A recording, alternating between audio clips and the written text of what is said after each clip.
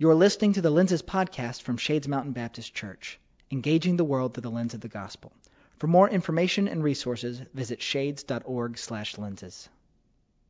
When we were thinking of lenses and what we wanted to do, the topic of racial reconciliation very quickly came to the top. This is a conversation that is perhaps long overdue, or one we need to have regularly. So we're thrilled to start this conversation both tonight and then the next 2 weeks. Dr. Bass is a church member here. He's a professor at Samford, and this is right in his wheelhouse. He's going to talk from a historical perspective next week, specifically also about Birmingham, which we, living in Birmingham, can't neglect our own history as it relates to this topic. And he's going to be here next week.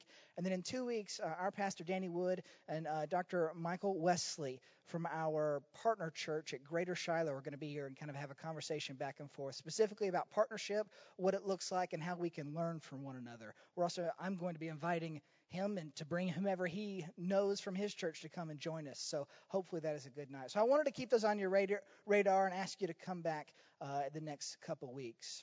As you know, at the end of our time together, we join up around tables and discuss some questions. For the internal processors, we're going to be discussing questions 1, 6, 9, and 15. A lot of people like to think ahead and know what the questions are going to be, so I want to give those to you. Question 1, 6, 9, and 15. Our esteemed guest tonight is Dr. Robert Smith, Jr. He was my professor at Beeson for preaching and is also a friend of mine. He holds the chair, the Charles T. Carter Baptist Chair at Beeson. You guys know Dr. Carter because he built this room by hand. That is true. We don't have to look it up.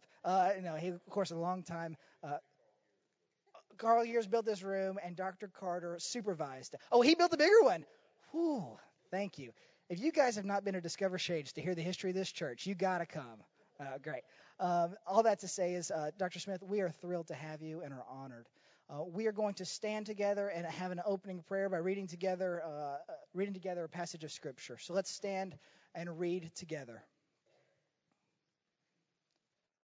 After this I looked, and behold, a great multitude that no one could number, from every nation, from all tribes and peoples and languages, standing before the throne and before the Lamb, clothed in white robes, with palm branches in their hands, and crying out with a loud voice, "Salvation belongs to our God, who sits on the throne and to the Lamb." Let's pray together. Great and mighty God, we thank you that one day we will be there shouting out to you, the Lamb of God, face to face with you. Father, we long for that day. And in the meantime, I pray that your will would be done on earth as it is in heaven, that we, your people, would be about your business of longing and building a culture in our church of racial reconciliation, like it will be when we are standing face to face with you. Pray for our time tonight and ask your Holy Spirit here. In the name of Jesus, amen. Dr. Smith, we'll hear you gladly. All right, so thank you, young man. I don't know how to put that on. Can I use this instead? Yes. I just use this. Thank you. Let's pray. Speak, Lord, for your servants are listening. In Jesus' name we pray. Amen. Dr. Danny Wood, my brother, my friend, and to Jacob, my esteemed student, and to all of you, my brothers and sisters, it's just a joy to be here tonight. I'm at home. I'm at home. This is a foretaste of glory divine. It really, really is. We are here to get into redemptive rhythm and prepare for an unending worship experience, an unending gathering when there will never be a benediction any longer. Christ is the benediction. When we've been there 10,000 years, bright shining as the sun, we've no less days to sing God's praise than when we first begun. Ray Stedman pastored the Peninsula Bible Church in Palo Alto, California, where Stanford University is based. He said, and he is in heaven now, the New Testament is not 20 centuries old. The New Testament is 1 century old, repeated for 20 centuries. Over and over and over again. The same challenges that were in the first century in his time were also in the 20th century. Racism is alive and well in the world, in America, and even in, as much as I hate to admit it, some churches. Black, white, brown, red, yellow. Because racism is not a dermatological problem. It's not a skin problem. It's a hamartiological problem. Hamartiology is the doctrine of sin. It's a sin problem. Racism is deeper than dermatology. Racism has to do with hamartiology. It's sin. And no one can get below the surface to deal with that except the Lord through the power of the Holy Spirit. Brian Loritz, Crawford Loritz's father. Brian is now pastoring in Palo Alto, California. African American who pastored a multi-ethnic church in Memphis, Tennessee. African American. Most of the people in this congregation, probably 60%, were white. So multi-ethnicity is important for him because he sees that, like we have just read, as a foretaste of the glory that's awaiting us. A Kodak moment of the future state of eternity. That's exactly what it is. He writes a book, Letters to a Birmingham Jail. Responses of Martin Luther King Jr. and his thoughts. What he's getting at is King, who was assassinated April the 4th, 1968, letters being written to King. What they think King's response would be to some of the occurrences now these many years that have passed. He writes in his contribution to the volume about a time when he was in New York City riding the subway. He and his friend were having a very thought-provoking conversation, very engaging conversation. He said he noticed that every time the train came to a stop, he closed his eyes, his friend did, and stopped talking. And when the train started up again, the conversation resumed. But when it stopped, he closed his eyes and stopped talking. And when the train resumed in terms of its motion, he started talking again. So Brian couldn't take it any longer. And he asked his friend, why is it that you keep closing your eyes when the subway train stops and you stop talking? And then you open your eyes and you resume our conversation when it starts again. His friend said to him, my mother told me to always be chivalrous. And I'm tired. She always told me that when there was a lady and you were sitting down, get up and let the lady sit down in the seat. He was tired. And he thought the best way not to feel guilty was to close his eyes so that he would not have to feel the compulsion of putting into action what his mother told him to do. I really think we can do that when it comes to racism. We can be people of second naivety, second childhood, and dismiss all of the things that are around us. I'm okay, you okay, everything else is okay. We need all of us to open up our eyes and be watchful and vigilant. Watch as well as pray. Don't just pray, watch as well, so that we can see what's taking place around us. 2 Timothy chapter 3, verse 7 says, we are forever learning, but never coming to the knowledge of the truth. We are forever learning, but never arriving at the truth. More knowledge about this subject, more books, more articles about this subject, forever learning, but never arriving at the place of the truth where the truth becomes embodied in me and I become a living epistle, an example of it, known and read of all people.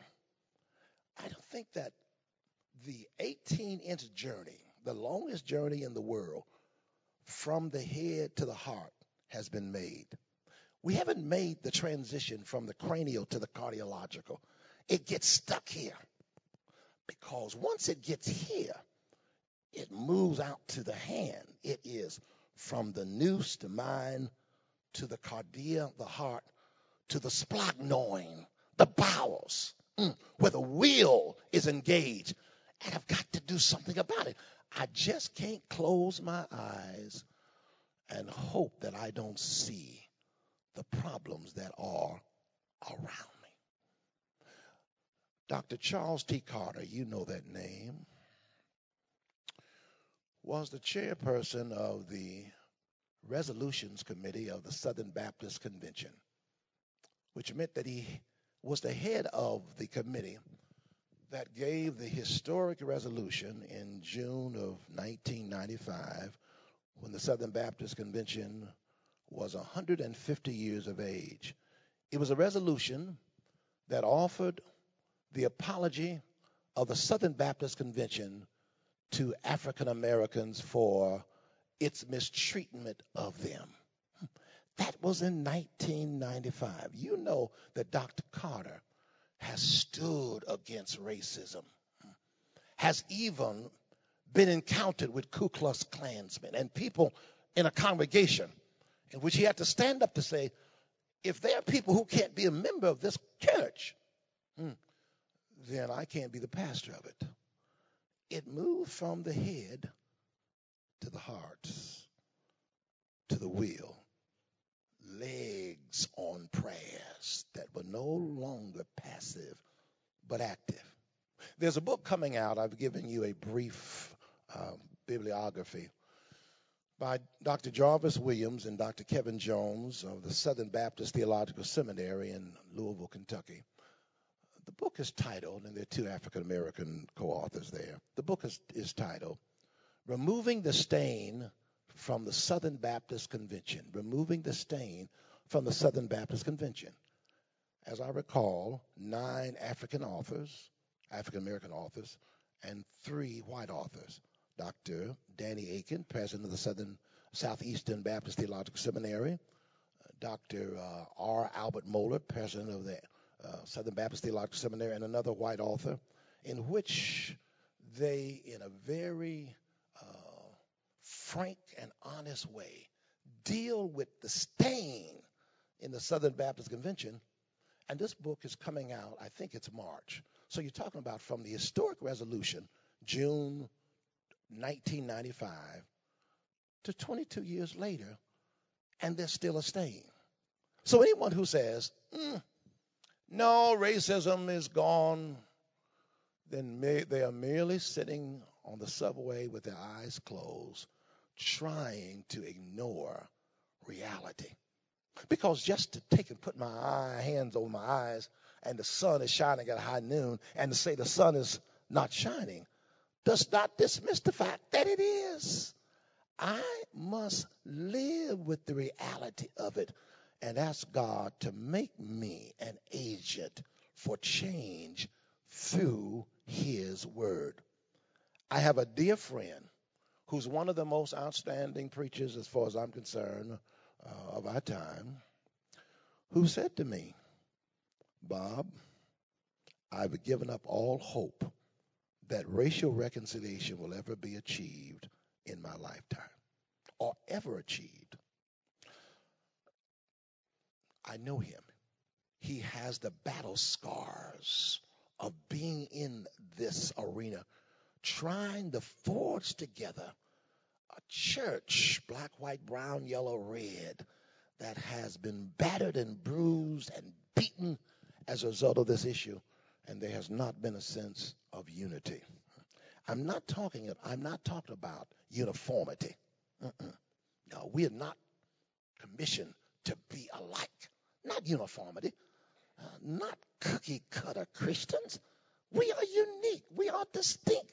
But unity in Christ, so that we are different but not deficient, and equal in terms of being made in the imago Dei, the image of God, and can respect the gifts that God has given to all of us so that we can contribute to the unity of the body of Christ. I have to say to my friend, whose name I will not mention, I have not given up on the possibility that there can be racial reconciliation. I mean true racial reconciliation. I'm not talking about adhesiveness where you just stick on a Band-Aid to stop the bleeding. I'm talking about the co-inherence so that I literally get into the life of Brother Randy, and Brother Randy gets in the life of Robert Smith. And incidentally, I don't need to do that. He doesn't need to do that because it's already been done. That's the way we are. He is not my white brother. He's just a brother who just happens to be white.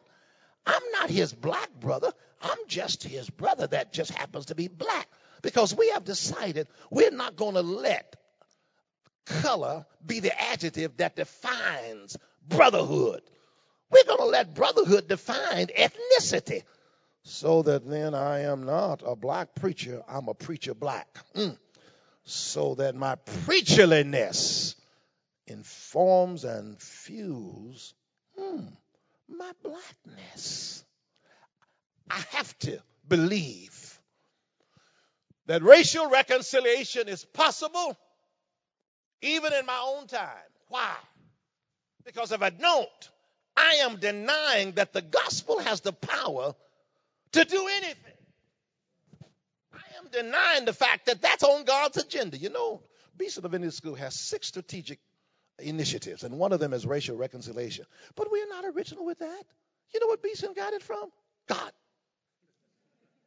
Exactly where we got it. So I want to be on God's agenda, and you need to be on God's agenda, because nothing can thwart the purposes of God.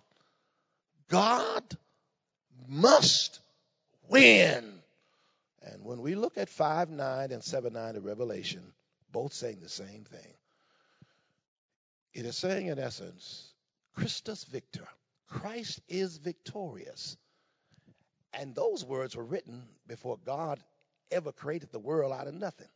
Jesus had already been slain. I'm trying to keep from preaching, but Jesus had already been slain in the mind of God from before the foundation of the world. So Calvary is not plan B. Calvary is plan A. God doesn't react to anything. He preacts before there's anything to act on. And therefore, Jesus died in the mind of God. Revelation 13:8, that there was a lamb slain before the foundation of the world. Jesus died in the mind of God before Adam was even created, let alone fell. And it has always been in God's mind and heart that his people would be in an inextricable relationship in him with each other, regardless of race, creed, or color, because what unites us is Christ. On Christ, the solid rock, I stand. All other ground is sinking sand. Passion. If you want to get a DNA of Robert Smith, you want to get his genetic coding, it's a racial reconciliation. I don't have time to just talk to you about how God has formed me from a young preacher. I'm 17 years of age, but that's been my heart. I didn't seek it, it sought me. And I have to believe that God is still able to do, Ephesians 3:20, exceeding abundantly, above all we can ask to think, according to the power that works in us. I think that God must get bored with some of our prayers, because we don't ask for much. We ask for peanuts, and he wants to give us cashews. And we keep asking for these little things. Why not ask God for something that is not humanly achievable, like this? Because this is a homotheological matter. It's a sin matter. And it is not a domatological matter, a skin matter. In 1959, there was a man by the name of John Howard Griffin from Mansfield, Texas. He had a passion for social justice. He saw so much social injustice and social inequities that he decided to do something about it. And what he did about it was very radical. He's decided that he was going to identify as a white man with African Americans.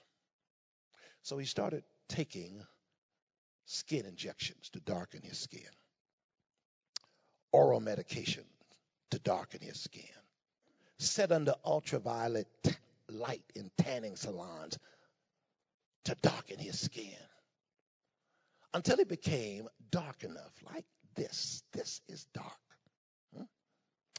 And he traveled to two major cities, New Orleans and Atlanta, Georgia, because he wanted to feel what black people felt.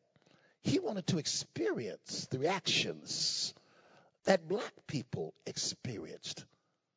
He wanted to incarnationalize the experience. Like Jesus in John 1:14, the Word became flesh, was made flesh, and dwelt, tabernacled among us. And we beheld his glory, the glory of the only begotten of the Father, full of grace and truth. God became what God was not, human, and yet God remained who God was, God. So that God is 100% God and yet 100% human, and experience everything we experience, so that the Hebrew writer will remind us in Hebrews 4:15, we have a high priest who can empathize with our creatureliness, with our infirmities. He was tempted in all points like as we are, yet without sin. He understands hunger, rejection. He understands fatigue, etc., etc., etc., because he tabernacled among us. Eugene Peterson takes and paraphrases that in his Message Bible in John 1:14. The Word was made flesh and dwelt among us. He says, God was made flesh and moved into the neighborhood. I think that's right. Moved into the neighborhood. Did not communicate with us from a distance. The transcendent one became immanent, and he dwelled among us. Well, John Howard Griffin, when he got to New Orleans, he said he couldn't get a job. He couldn't cash a check. He says on every corner they echoed the N-word. He said one white bully just confronted him and beat him up just because he experienced the same thing in Atlanta, Georgia. Then he stopped taking the oral medications. He stopped having the injections. He stopped sitting in the tanning salons under ultraviolet light, and his skin got back like this. This is my sister here. And he said the black people became suspicious of him then. So he gets it on both sides. Suspicion from the blacks, and then ostracization from the whites. He can't be black enough. He ain't white enough. He's caught up in the middle. And when he gets back to Mansfield, Texas, he writes a book. The title of the book, Black Like Me, which became a movie in 1964. I don't think the answer is whitening or blackening our skin, if you will, reddening or yellowing our skin, if you will, browning. It's not dermatological. It's haematological. It's an inward matter. Something radical must take place. And it has already taken place, because that's exactly what Jesus did in the incarnation. God is God without skin. John 4:24, God is spirit, and they who worship him must worship him in spirit and in truth. God the Father is God without skin. God the Son is God with skin. And the Word became flesh and dwelt among us. And we beheld his glory, the glory of the only begotten of the Father, full of grace and truth. But God, the Holy Spirit, gets inside of our skin, so that Jesus will say in John 15:26, when the Spirit has come, he will abide with you forever. You and I are temples of the Holy Spirit. He lives in us. He leads and guides us. He's not just a paraclete who walks alongside of us. He lives in us. And when the Spirit of truth has come, John 16:7-9, he will convict the world of sin, of righteousness, and of judgment. And I was saying to a brother today, Martin Luther nailed 95 theses on the door of Wittenberg, Germany. The first of the 95 theses centered on the perpetual repentance of Christians. That Christians need to continually repent. What? I thought repentance was just for unbelievers. I don't need to repent. I repented one time. Repent and be baptized, every one of you, for the remission of sins, and you shall receive the gift of the Holy Ghost. I did that according to Acts 2:38. I don't need to repent anymore. Oh, yes, you do. Christians need to repent. I need to repent every day.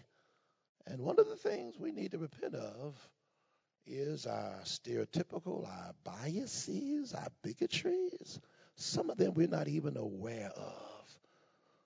Even our tears of repentance are not worthy to be accepted of God because they are even tainted. They need to be washed in the blood of the Lamb. Even my tears of repentance. In Jeremiah 13:23, two great questions are asked, and they claim my attention. One, can a leopard change his spots? It's a rhetorical question. No. Can a eunuch change his skin? No. There is nothing a eunuch, a black eunuch, can do to change his skin, except give himself or herself to the one who can. To give you an example of that, there is a eunuch in Acts chapter 8, verses 26-39. You know, a eunuch has his male genitalia cut off. He's emasculated. And according to Deuteronomy 23:1, any eunuch who has the emasculation of his male genitalia performed is not allowed to enter into the assembly of God. Can't go to church. Here's an Ethiopian eunuch. He's riding in his chariot. He is a person who has a responsible position. He is the treasurer of Candace, or Kandaki, as some people would say. Very responsible. Anyone who's going to manage your money has to have some intelligence and some integrity, particularly if you are the queen, the head of a matriarchal nation, like this nation, Ethiopia today, which was then Nubia or Cush at that particular time. He's reading as he leads the Pentecostal revival. He's not able to go into it. Remember Deuteronomy 23:1, that anyone whose male genitalia has been cut off can never enter into the assembly of the Lord. And this Pentecostal revival has exceeded the 7 days because the Spirit has done something to change the agenda. And 3,000 folk have gotten saved. People are going from house to house, breaking bread, having fellowship with one another. Oh, it's a wonderful thing. But he can't go to church because his male genitalia has been cut off. And he's reading Isaiah, probably in the Septuagint, the Greek version of the Old Testament. Isaiah 53:7-8. As a lamb is led before the slaughter, and sheep before his shearers is dumb, so he opened not his mouth. In his humiliation, he has denied justice. And what will we say of his succeeding generation? They are not, because he was cut off. He's a eunuch. He cannot further children through his wife if he has one. And the Lord says to Philip, You can debate this, whether you think this is one of the first deacons or if this is Philip, one of the 12 apostles. I'll let you debate that. Certainly has a Hellenized name, a Grecian name, but whatever, the brother can preach. And he's called to leave a successful revival in Samaria and to go to the Gaza road that led down south toward Ethiopia, Cush, Nubia at that time. And he's walking alongside and seeing this man read Isaiah 53. Here are two persons that are very different. They are different ecclesiologically in terms of the church. Philip is a member of the church. The Ethiopian eunuch is not. He can't even go to church because his male genitalia has been cut off. They're different economically. As best as I can understand it, Philip is walking. The Ethiopian eunuch is riding. He even gives orders. When he sees some water for baptism, he says to the chauffeur, "Stop." There's not a lot of water there, but it's enough for me to go down into it. The poor preacher is walking, probably trying to keep up. But this eunuch is riding in his own Lexus with a chauffeur. They are different economically. I think they're probably different educationally. I'm sure Philip could speak the language, but here's a person in a responsible position who had to be conversant with people who were multilinguistic. He certainly knows his own dialect from Ethiopia, if you will, Nubia, Cush. But he also knows how to speak Greek.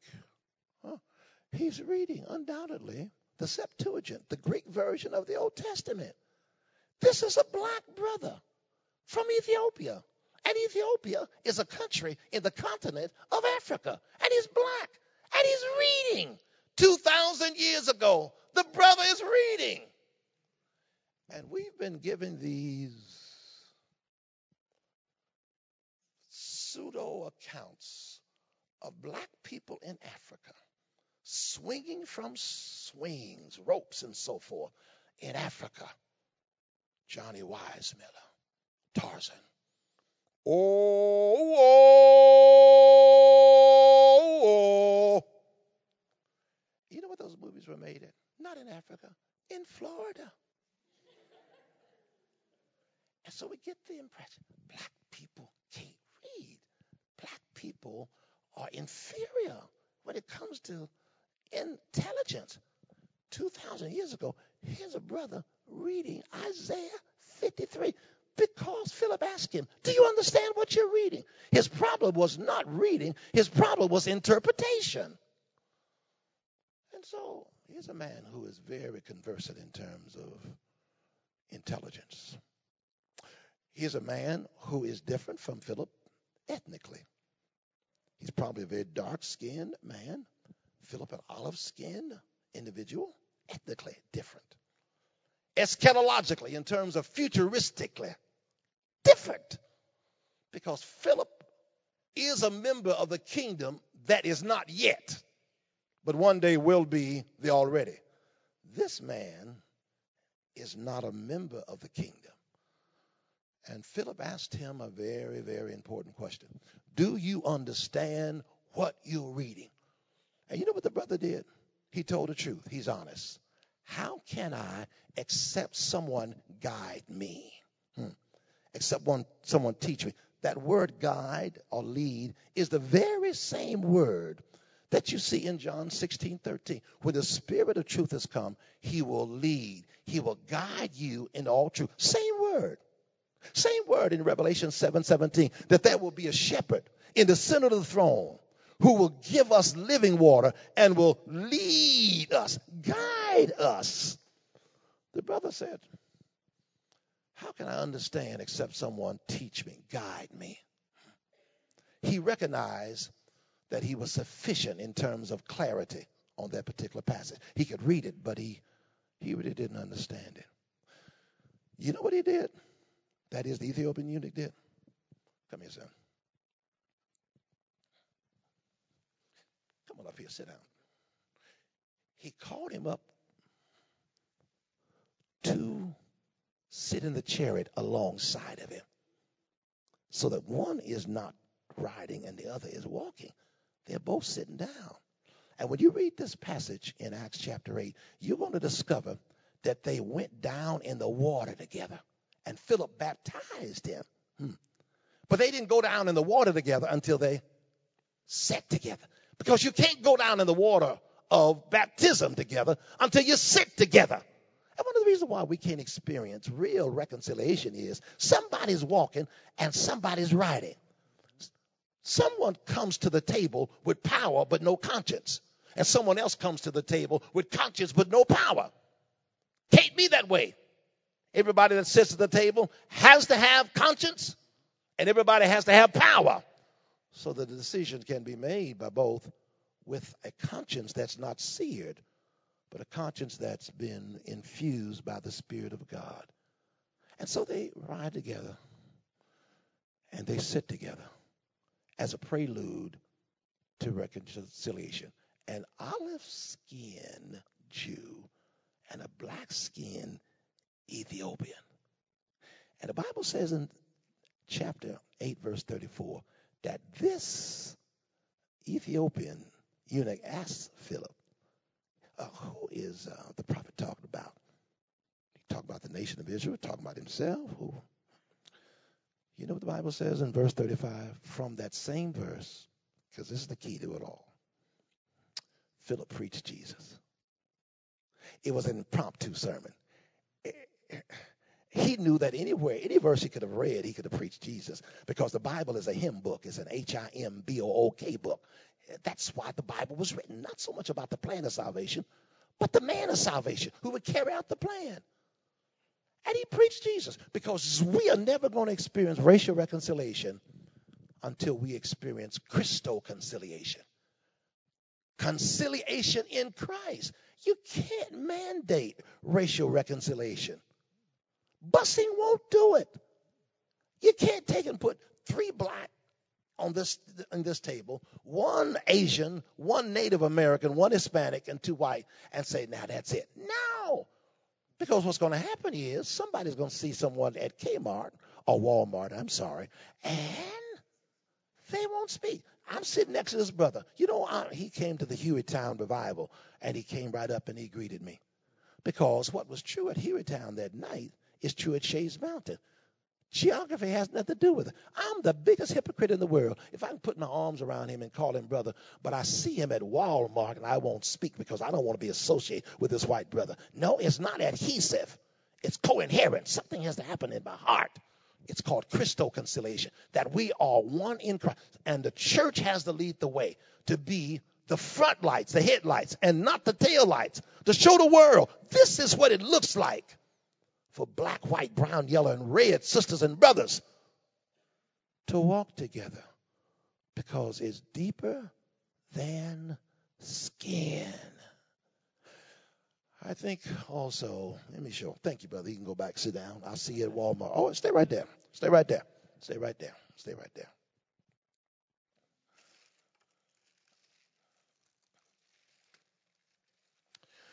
This is my family.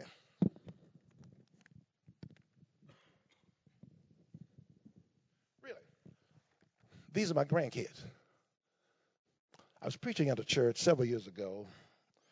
The mother and father are white. In fact, they have 7 children now because they have another child. So they have 3 white daughters, and they've adopted these children from around the world.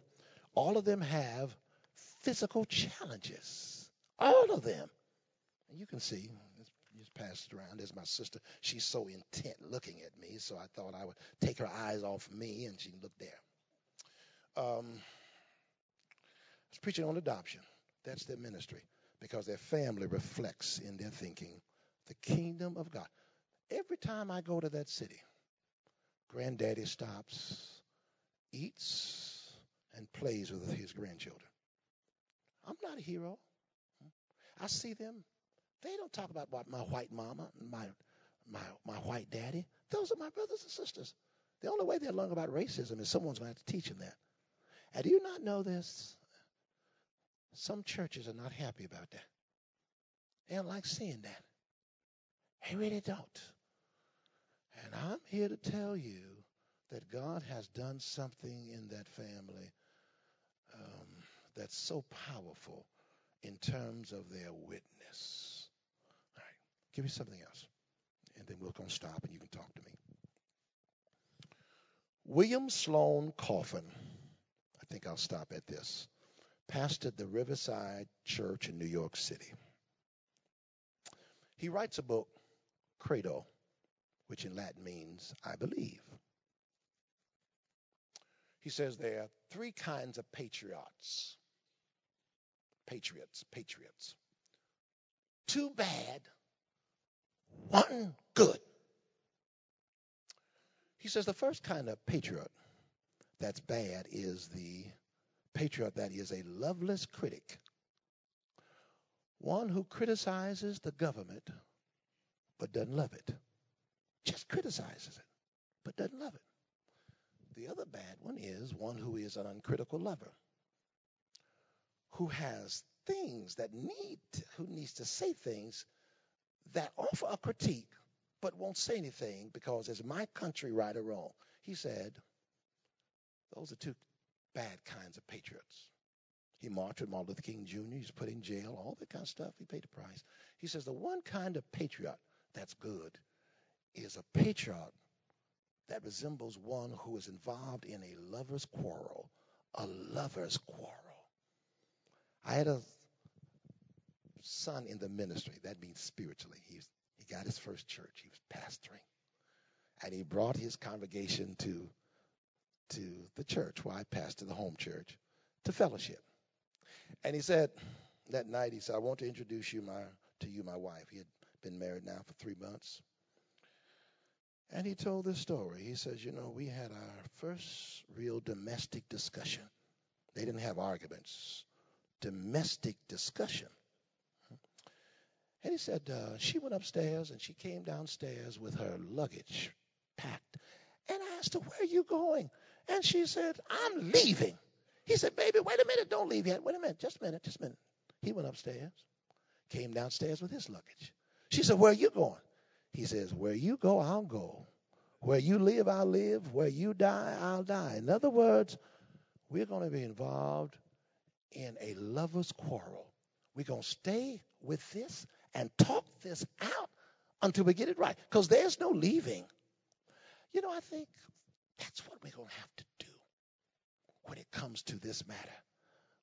It's not a loveless critic. We love the idea. We love the dream. We love the vision. But it needs some critique.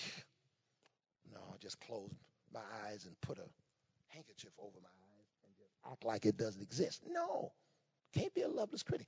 And I cannot be an uncritical lover where I love it and I have nothing to say that's negative, or I say negative things and I don't love it. No, I'm involved in a lover's quarrel. I've been dealing with this matter for a long time until the Lord calls me home. I'm involved in a lover's quarrel, which means I'm not going to be around African Americans and let them tell racial jokes about white folks, brown folks, yellow and red. Can't tolerate it. Oh, no. This is not just a public thing. It's a private thing. And I invite you to join me in the lover's quarrel, because that's what God has with this world. He loves his church so much that he will not jettison, throw overboard the church. He will not abandon the church. In the words of George Matheson, oh, love that will not let me go, I cast my weary soul in thee. He will not abandon us. And therefore, I will not abandon what is in his heart.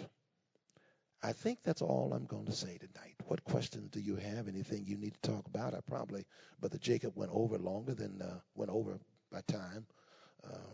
But I teach my students, don't go over your time. What time was I supposed to get fit? Because I got some students tonight. Did I do okay? Because I demand that they stay on time. We're on Kairos time. We on Kairos time, not Chronos. All right. So we'll hear as Thank long you, as we sir. need to be. Dr. Smith is willing to take questions, and I know there are many. We'll start over here. My brother. Recently, I took a group of students from Sanford to John Perkins' home and spent some time with John. Mendenhall. He's in Jackson. He's in but Jackson. He did start Mendenhall. Yeah. And he said, and we asked him the question about racial reconciliation in today's time, and he said the problem with racial reconciliation today is we've acknowledged another race where God believes that we should be reconciling as one human race and not so focused on the racial reconciliation as the primary issue. Yeah. How would you respond? I think that's right. I think we have to answer in theological terms the ontological question. Ontology just means, what does it mean to be human? We do well with the epistemological question. What is truth? And we can examine this matter in a text and just deal with it literarily. But what does it mean to be human? I mean, really a human being. What does that mean? And when I acknowledge that, that's really what King was talking about. That one of these days I dream that my children will not be judged by the color of their skin, but by the content of their character. That's true to everyone. It's an ontological question. What does it mean to be human? Regardless of your class, your economics, your education, doesn't make any difference. I just think in a church, a millionaire ought to be able to sit down right next to a person on welfare, and it doesn't make the difference. I could name a church right now, and it's an African-American church, where there's a reserve section for the tithers and those who pay so much money. Black church. That's classism. William Carey wouldn't baptize anyone until they got, and for 7 years he didn't get a convert in India, until they forsook the caste and could sit down and eat with people in a lower strata level than they were. I think that's what it means to be human. There's my brother. He doesn't look a thing like me. Not supposed to, but he's just like me because we're in Christ. That's why he's my brother. Because this stuff, after a while, upon death, you take and put two skulls, a black skull and a white skull, next to each other, and they're going to look exactly the same. It's what was in the skull, the mind, and what was in the chest, the heart, that makes all the difference. That's what's going to survive this. So yeah, it's an ontological question. I think it is the human question, and I don't think we're just using concepts. You know what Jesus does? He takes out his report card in Matthew 25. Here are the subjects. When I was hungry, you didn't feed me. When I was naked, you didn't clothe me. When I was in jail, you didn't put me. Lord, what do we see? The least you've done, what you've done to the least of my brothers, you've done it unto me. Wow. Now there it is there. If I mistreat my brother, literally, I mistreated the Lord. It's true. That's why God would say to those people in Amos's day, through Amos, I am no longer going to smell in your feast. I don't want to listen any longer to the noise of your instrumentation as far as music. You sell the righteous for silver and the poor for a pair of shoes. What I want, Amos 5:24, is for justice to roll down like waters and righteousness as an ever-flowing stream. So it's important, if I want to have a vertical relationship with God, to make sure the horizontal relationship is in order. What I do unto my sister, I do to him. Another question. Please. Okay, thank you. I teach kindergarten in a public school system, and about 2 months ago, I actually saw a really perfect example through two of our kindergarten children of this situation. And we were getting ready to dismiss, and I take care of the after school, the bus kids. And two of the children came out of the bus room, one an African-American little boy, one a little red-headed white boy with blue eyes, and they were holding hands.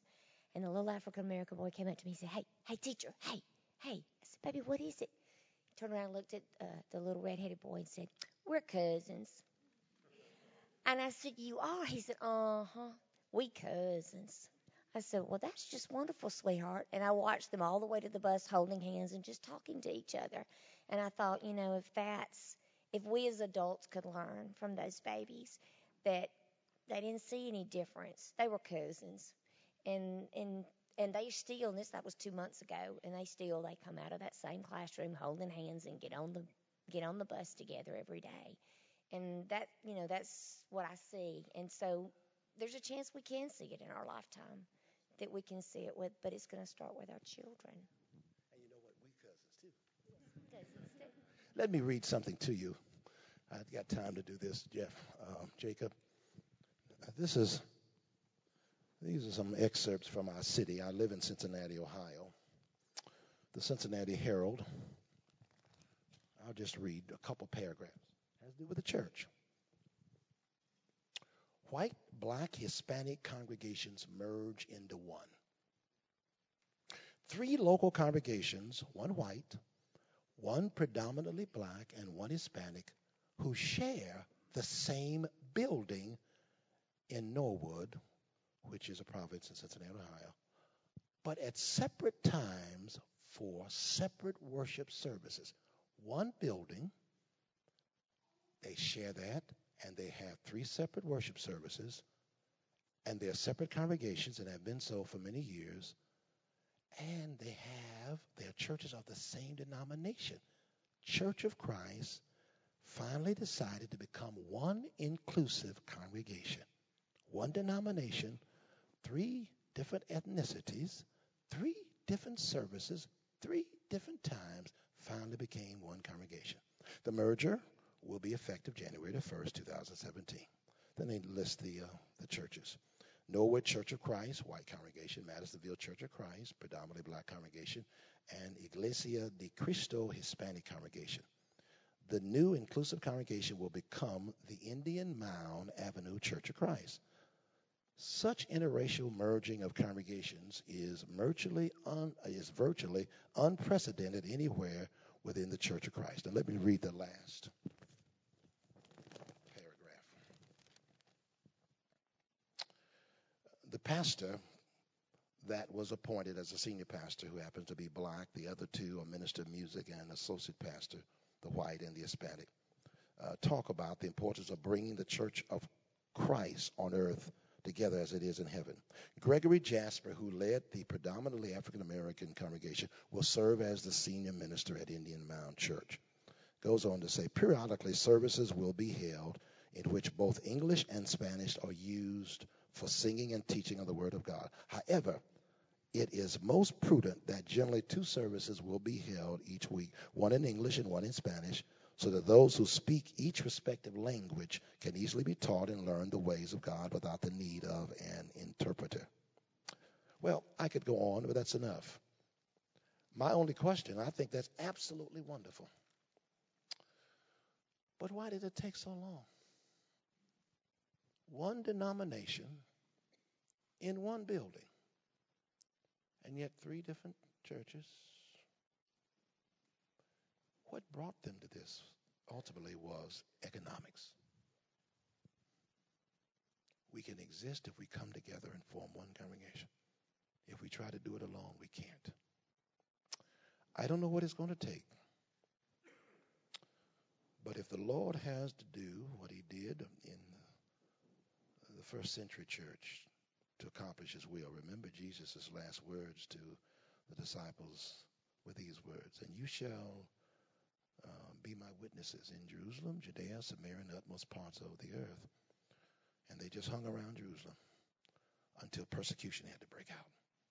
And when persecution broke out, according to Acts chapter 8, verse 1 and 2, all of the people, except the apostles, left Jerusalem and scattered.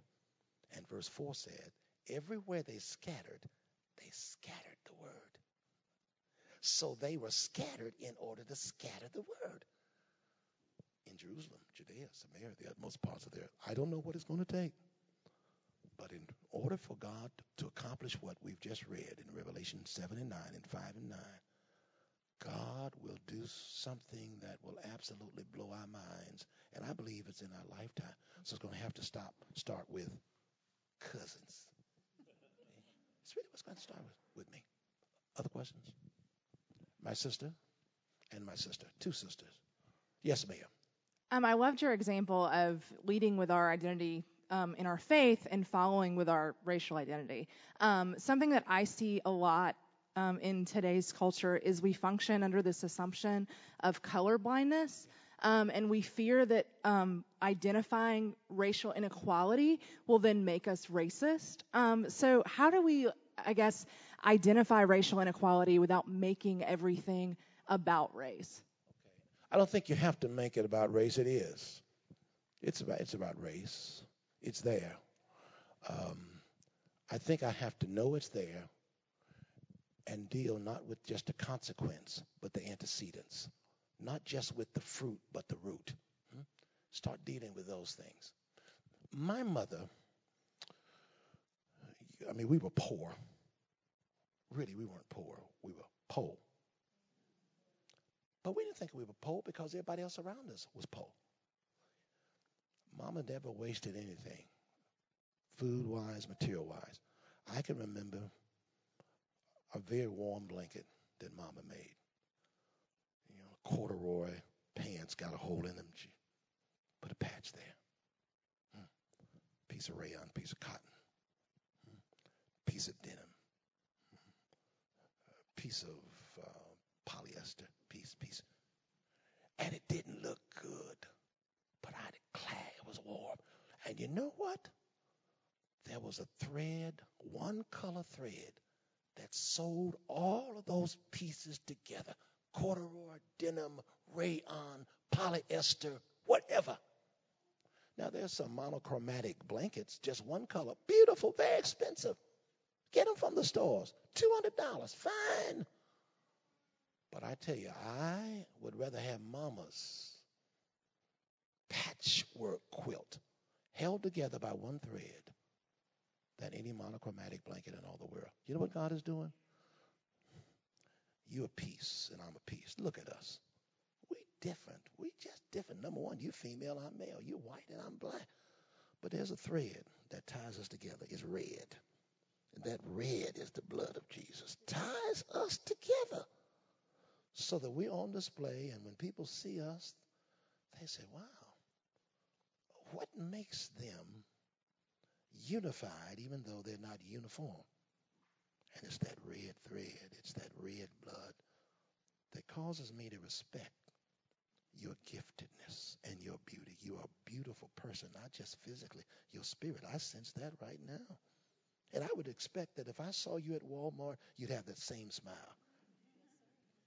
Because it's genuine. It's not something you just stick on just for this particular event. It's something that is put in you, and it is totally been filtered throughout your whole human anatomy. It's just you. It's intrinsic. It's you. So what I'm saying is, I don't think we have to always talk. I don't like this thing about bring up the racial. I'm not talking about that, but I'm talking about reckoning. I don't go into all that, but let me just put it this way: you're female. Are you married? No. All right. I may be prophetic now. Watch this. Continue. It's a fact. If you went to get a car as a female, more than likely the salesman would treat you a bit differently than if you had a husband and you were together or he went alone. It's a fact. And that only has to do with gender. So I got to face the reality of that. It's there. Now, what am I going to do about it? How will I live out Christoconciliation so that people will be contagiously infected and captivated by my attitude and my spirit. And I'm not talking about some phony, false stuff. I'm talking about stuff that's really there. And only the Spirit of God can give you love. I'm talking about agape, real, unconditional love. You don't have to be colorblind. That's not what I'm talking about. I'm talking about seeing all the colors and seeing that God, who made us in all these different colors, is a God who does not erase our distinctions. People from every nation, distinction. Tribe, distinction. Kindred, distinction. Tongue, distinction. All distinction, yet one. So he doesn't erase the distinctions. He just produces unity. Yeah. You understand what I'm trying to say? All right. You want me to pray about what I told you about? Okay, I'm going to remember you. I'm serious. I'm praying about that. All Dr. right. Smith, we have time for one more question. One more question. It was essentially the same question. So. Was it the same? Yes. All right. Are you married? Oh, okay. I don't need to pray for you then. All right. That's all right then. You're all right. We'll have the one more question from up front. All right. Did your wife come here tonight? Where's Suzanne? She snuck in the back, and the baby got a little fussy. You should have told me that. Well, brother. I don't think he liked your last point, so he decided. See, little John. Hey, brother. Dr. Smith, if you were to try to integrate a predominantly black church and a predominantly white church in this culture, what would be your, kind of first steps? How would you go about integrating? Yeah. Let me give a couple of examples. I preached Sunday in Columbus, Georgia. The pastor is white. 98% of the folk are black. And he's been there 44 years. You can't go anywhere without folk just bombarding him with love. We went to eat at Longhorns, which is one of our favorite restaurants. Can't eat. Hi, Pastor. Hi, baby. I know. Grown folks, young folks, old folk. There is, let me get right to your question because I can give you all kind of examples. I think it's going to be very important for you to have, say you're the pastor, for you to have people in leadership who look like your constituency. You can't have everyone in leadership who's white. If I'm the pastor, I can't have everyone in leadership who's black. I've got to have a white minister of music. I need to have an Asian. I'm talking about people. I'm not just talking about color. I'm talking about people who are qualified. An Asian as a Christian education director, so that people can look up and say, that looks like the church. And those individuals look like me. That this church is really serious about that. So that I don't, well, let me put it this way, you're white. You don't assign all the black people in terms of serving to the culinary committee, cooking. Or, nothing wrong with that. There's a great ministry. And just parking is a great ministry. But I don't have anyone that's a deacon. I don't have anyone that's a trustee. I don't have anyone who works in finance. Do you follow what I'm saying? In other words, it's very important. If I had time to talk to you, it's amazing how Jesus chose his disciples. You talking about integration? You talking about a Matthew who is a publican and a Simon who's a zealot. Do you know what a zealot was supposed to do? This was the oath. Since a publican or a tax collector cheated their own people, like Zacchaeus, collect taxes for the Roman Empire and then pocket some extra in his own pocket, a zealot would say, that is a Jewish patriot, revolutionary, if I get a chance, I will slit the throat of a publican or tax collector. Well, that's what Matthew is. And Jesus put side by side a tax collector and a zealot, potential mutual homicide. And he puts them together. And there's integration. And what does it? Because he's in the midst. It's a wonderful thing. when we can love each other and forgive each other. I'm telling you, there's nothing like it. Because I need to repent. And all of us do. Thank you for your time.